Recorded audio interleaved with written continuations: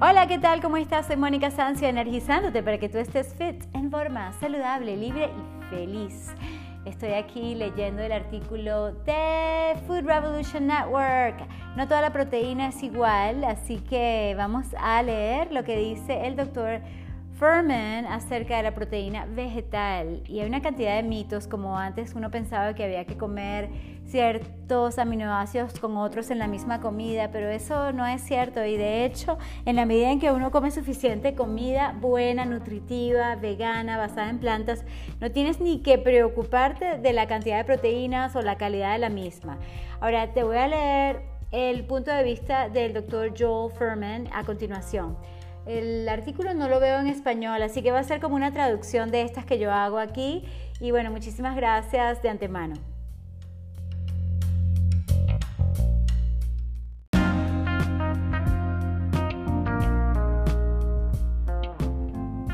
Ok, voy a hacer mi mayor esfuerzo por leértelo en español. Ya sabes, no es una traducción exacta ni perfecta. Te voy a dar el enlace al artículo original y tú lo pudieses digamos que traducir con alguien experto y o con Google Translator, que sería una buena idea. Déjame ver si lo logro aquí, pero yo prefiero leerlo con el contexto, sobre todo nutrición, que es mi tema favorito y sabes, es tan cercano a mi corazón que muchas veces voy a estar diciéndote lo que realmente pienso y por supuesto voy a tener una opinión bastante sesgada hacia los animales porque quiero que los amemos a todos iguales, sean toros, sean gallinas, gallos, pollitos. Digamos que para mí los cochinos y las vacas son tan importantes como los gatos y los perros. Unos han sido domesticados y amados más, pero yo estoy hablando de la amabilidad ante todo, independientemente de una cantidad de teorías estén comprobadas o no. Pero claro, este artículo está escrito por el doctor Joel Fuhrman y él obviamente nos va a decir lo importante que es consumir estas proteínas vegetales y por qué. Y tú puedes darle también un clic al enlace que te interese para saber un poco más acerca de cada uno de los estudios. Y no tienes que creerme, pero busca la información por tu cuenta y te darás cuenta, básicamente sí, que muchas de las recomendaciones que nos dieron tantos años no eran las correctas, ¿ok? Y no eran las que nos sirven para tener una mejor salud y una longevidad feliz, porque mientras estemos vivos, yo creo que hay que estar saludables. Y me encanta ver esta foto de semillas, de nueces y darme cuenta que yo como casi todo esto. Entonces, ¿sabes? Qué bueno, aguacate, sí, mi favorito.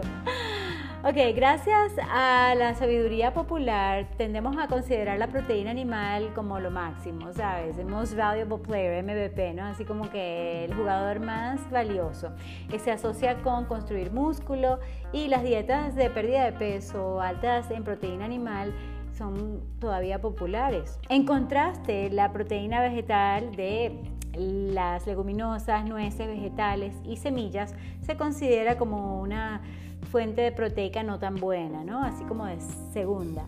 Pero por lo general, o sea, como es muy común, la sabiduría popular solamente tiene algo de razón. Cuando se trata de proteger tu salud cardiovascular, es la fuente de tu proteína lo que más importa.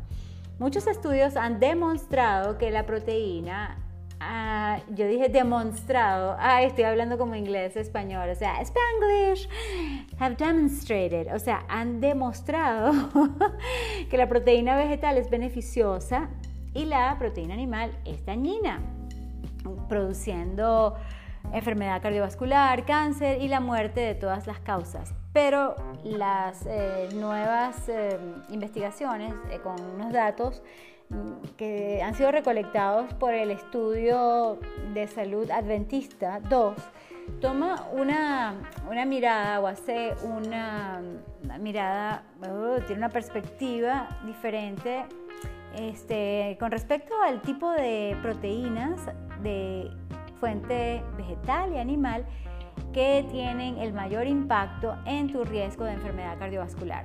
Los investigadores decidieron preguntar qué alimentos proteicos aumentan o disminuyen el riesgo cardiovascular, y no es ninguna sorpresa a los nutritarianos que las nueces y las semillas salieron como la fuente más beneficiosa de este nutriente vital, llámese proteína. La proteína no es igual. Veamos por qué. En este nuevo estudio, le puedes dar clic, los investigadores se enfocaron en las fuentes específicas de la ingesta proteica. Un total de 81.337 participantes fueron encuestados acerca de su ingesta usual de estas comidas durante el año pasado, el año anterior, y luego se siguieron por 6 a 12 años. Estos datos fueron analizados para determinar el porcentaje de proteína total que vino de estos animales y de las fuentes vegetales. Por cierto, yo siempre voy a estar apoyando este tipo de estudios analíticos, epidemiológicos, y sobre todo durante muchos años seguir una población me parece mucho mejor y tiene mayor relación con los humanos que somos nosotros que estar utilizando animales de laboratorio. Por cierto, es una práctica que para mí también debe quedar en el pasado, así como matar animales. Continuamos con más.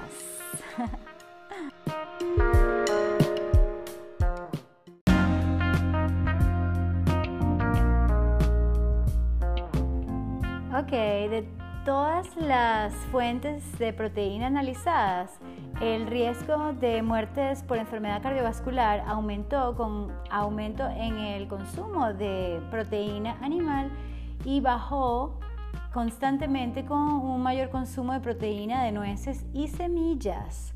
En los grupos con el mayor digamos que consumo de carne, o sea, animal, porque yo creo en la carne vegetal, en la carne vegana, y el mundo está cambiando. Yes, me encanta, estoy feliz por todo lo bueno, y hay unas hamburguesas llamadas imposibles que hasta se están vendiendo en expendios, así creo que Burger King las vende y me parece buenísimo, ¿sabes? Como que están entrando ya para el público general, lo que es mainstream, y eso me hace muy feliz saber que no tenemos que hacerle daño a los animales para alimentarnos súper bien, por no decir perfectamente, y cada vez me siento mejor siendo vegana, por cierto.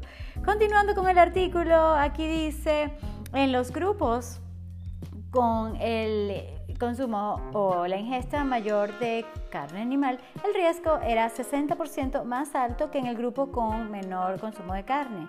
En el grupo con la ingesta más alta de nueces y semillas, el riesgo cardiovascular era 40% menos comparada con el grupo con la menor ingesta de nueces y semillas. ¿Qué significa para ti? Bueno, para mí simplemente que mientras más nueces y semillas, más saludable eres. Por eso yo las consumo lo más que puedo. Estos resultados son consistentes con investigaciones previas que comparaban a las nueces a la carne como una fuente de alta caloría, o sea, major calorie source, una fuente altamente calórica.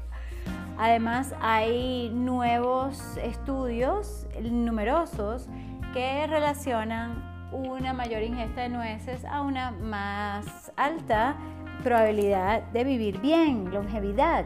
Ahora, ¿por qué la carne es tan dañina al sistema cardiovascular? Esta es la parte que no me gusta mucho leer, pero lo voy a hacer rápidamente. La carne de fuente animal es alta o tiene un alto contenido de AGEs, que son los productos, digamos, que son de avanzada glicación, ¿ok? Y estos contribuyen al daño vascular, especialmente en personas con diabetes.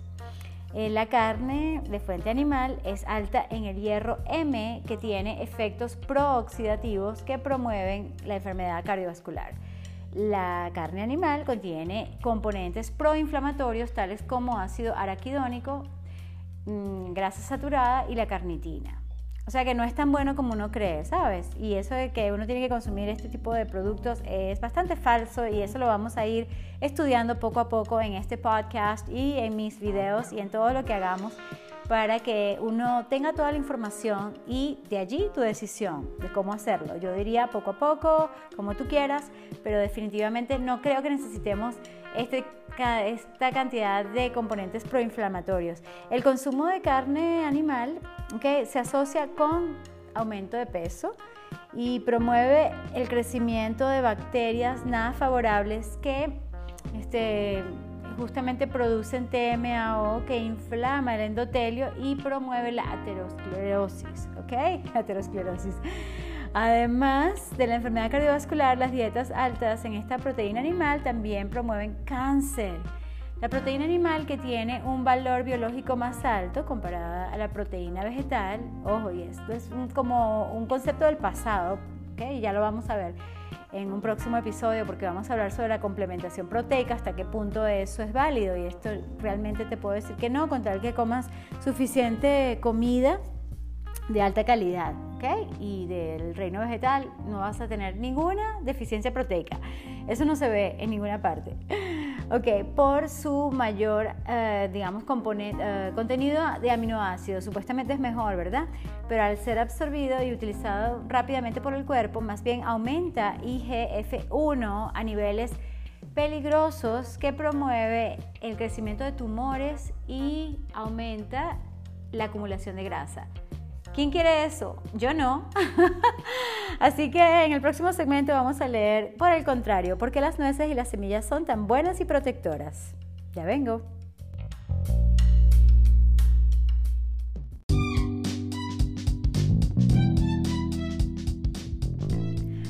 ¡Wow! ¡Qué bellas esas fotos! Me encantan, yo sí me fijo muchísimo, no solamente porque me encanta la fotografía, sino porque en este caso digo, wow, yo sí comí nueces, comí estas almendras, pistachos también recientemente, y luego veo las caraotas rojas, lentejas anaranjadas, veo unos frijoles verdes y digo, wow, esto es perfecto, esto es lo que yo como, tanto como fuente proteica como de carbohidratos, fibra, en el caso de lo último, y por supuesto de grasas extraordinariamente buenas, en el caso de las semillas oleaginosas y las nueces también. Bueno, leamos el resto del artículo. Las nueces y semillas son la elección proteica óptima para un efecto cardioprotector. Son ricos, ¿se dice ricos o ricas? Semillas y nueces son ricas en una variedad de nutrientes saludables para el corazón: potasio, magnesio, fibra, esteroles vegetales, tocoferoles, vitamina E, flavonoides y otros polifenoles. Se ha demostrado que reducen el colesterol total y el LDL o el colesterol malo. Las fibras que se adhieren a la grasa no se absorben, llevando la grasa al baño, básicamente, a los desechos en tu cuerpo, ¿ok?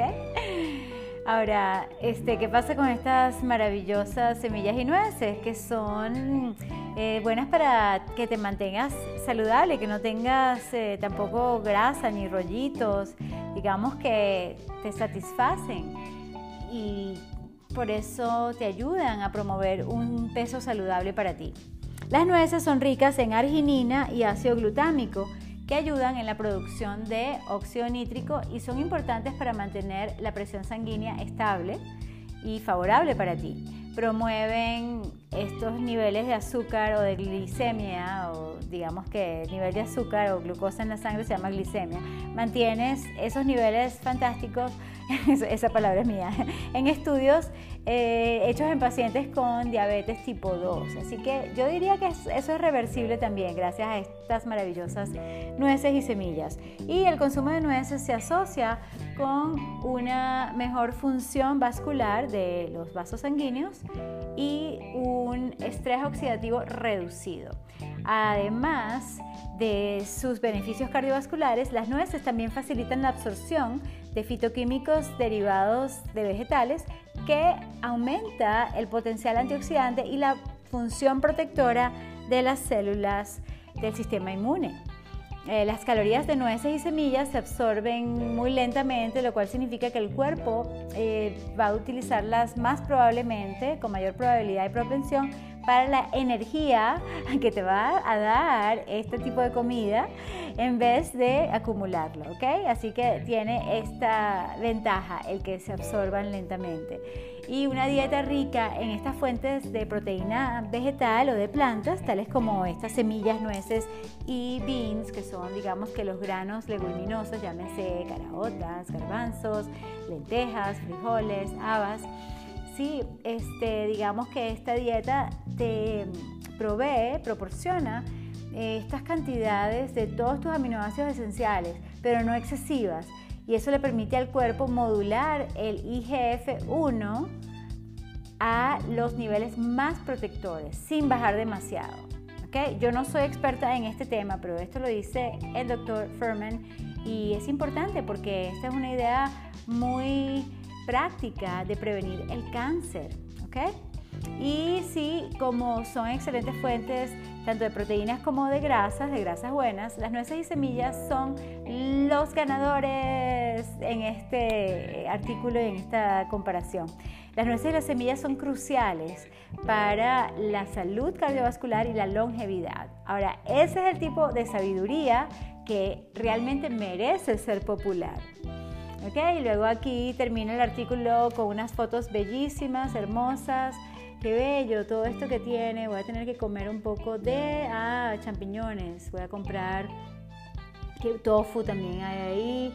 Y aquí hay una haba que no me acuerdo cómo se llama. Total que esto lo puedes ver porque yo incluyo el artículo. Ahora, te enseñan formas rápidas y deliciosas para tener más músculo en tu proteína. Ahora que sabes que tu proteína debe venir de la tierra en lugar de, tú sabes, hay unas formas fáciles para mejorar la calidad de tu dieta. Limita la proteína animal a no más de 2 onzas al día, si acaso. Si tienes proteína animal, bueno, por lo menos sáltate un día entre raciones. Utiliza más bien estos granos, leguminosas, estas habas, los champiñones, hasta el tofu así, digamos que aplastadito, ¿cómo se dice? Crumbled, así como si fuese rallado, digamos que tú lo mueves para tener una textura así como si fuese carne para cualquier plato. Ahora, por supuesto, lo ideal es que sea orgánico, como dicen aquí los editores. Y te invito a esta página que es buenísima de la foodrevolution.org que te ayuda a tener una vida mucho más saludable. Y sí, yo voy a comprar ese libro, por cierto, el prefacio. Hay una recomendación aquí de Paul McCartney diciendo que sí, con este libro estás preparándote para el futuro tanto de tu salud como de la del planeta. ¿Okay? Es así como una luz para lo que viene, y yo sí creo que lo más avanzado es ser vegano lo más posible, ¿no? Y si es posible, siempre es posible. Total que puedes comer nueces y semillas con vegetales verdes para ayudar a la absorción de estos nutrientes, digamos que solubles en grasa, liposolubles. Come algunas semillas chía, las semillas de flaxseed, ¿cómo se dice? Linaza, esa es una de mis favoritas. Y nueces cada día, son ricas en omega 3, y las semillas de hemp para incluir en un smoothie proteico también son buenas ideas que tienen aquí. También te recomiendan el libro Clean Protein de Kathy Freston y Bruce Friedrich. Así que me encantó este artículo, muchísimas gracias por escuchar, gracias al Dr. Joel Fuhrman por darnos esta, digamos que forma bastante fácil de ver el asunto. Y para mayor información ya sabes qué hacer, puedes darle clic al enlace y ya volvemos con más.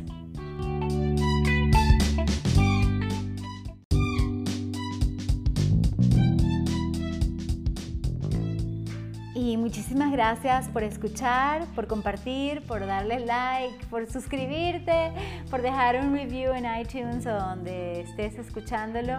Eso me puede ayudar muchísimo para hacer más de estos podcasts mejores y siempre hacia la excelencia, hacia lo que sabemos que es mejor. Y también te invito a hacer tú un trabajo en progreso para ser tú la mejor versión. Y en ese sentido te recuerdo los tips que doy al final. Come y bebe más basado en plantas, hacia lo vegano.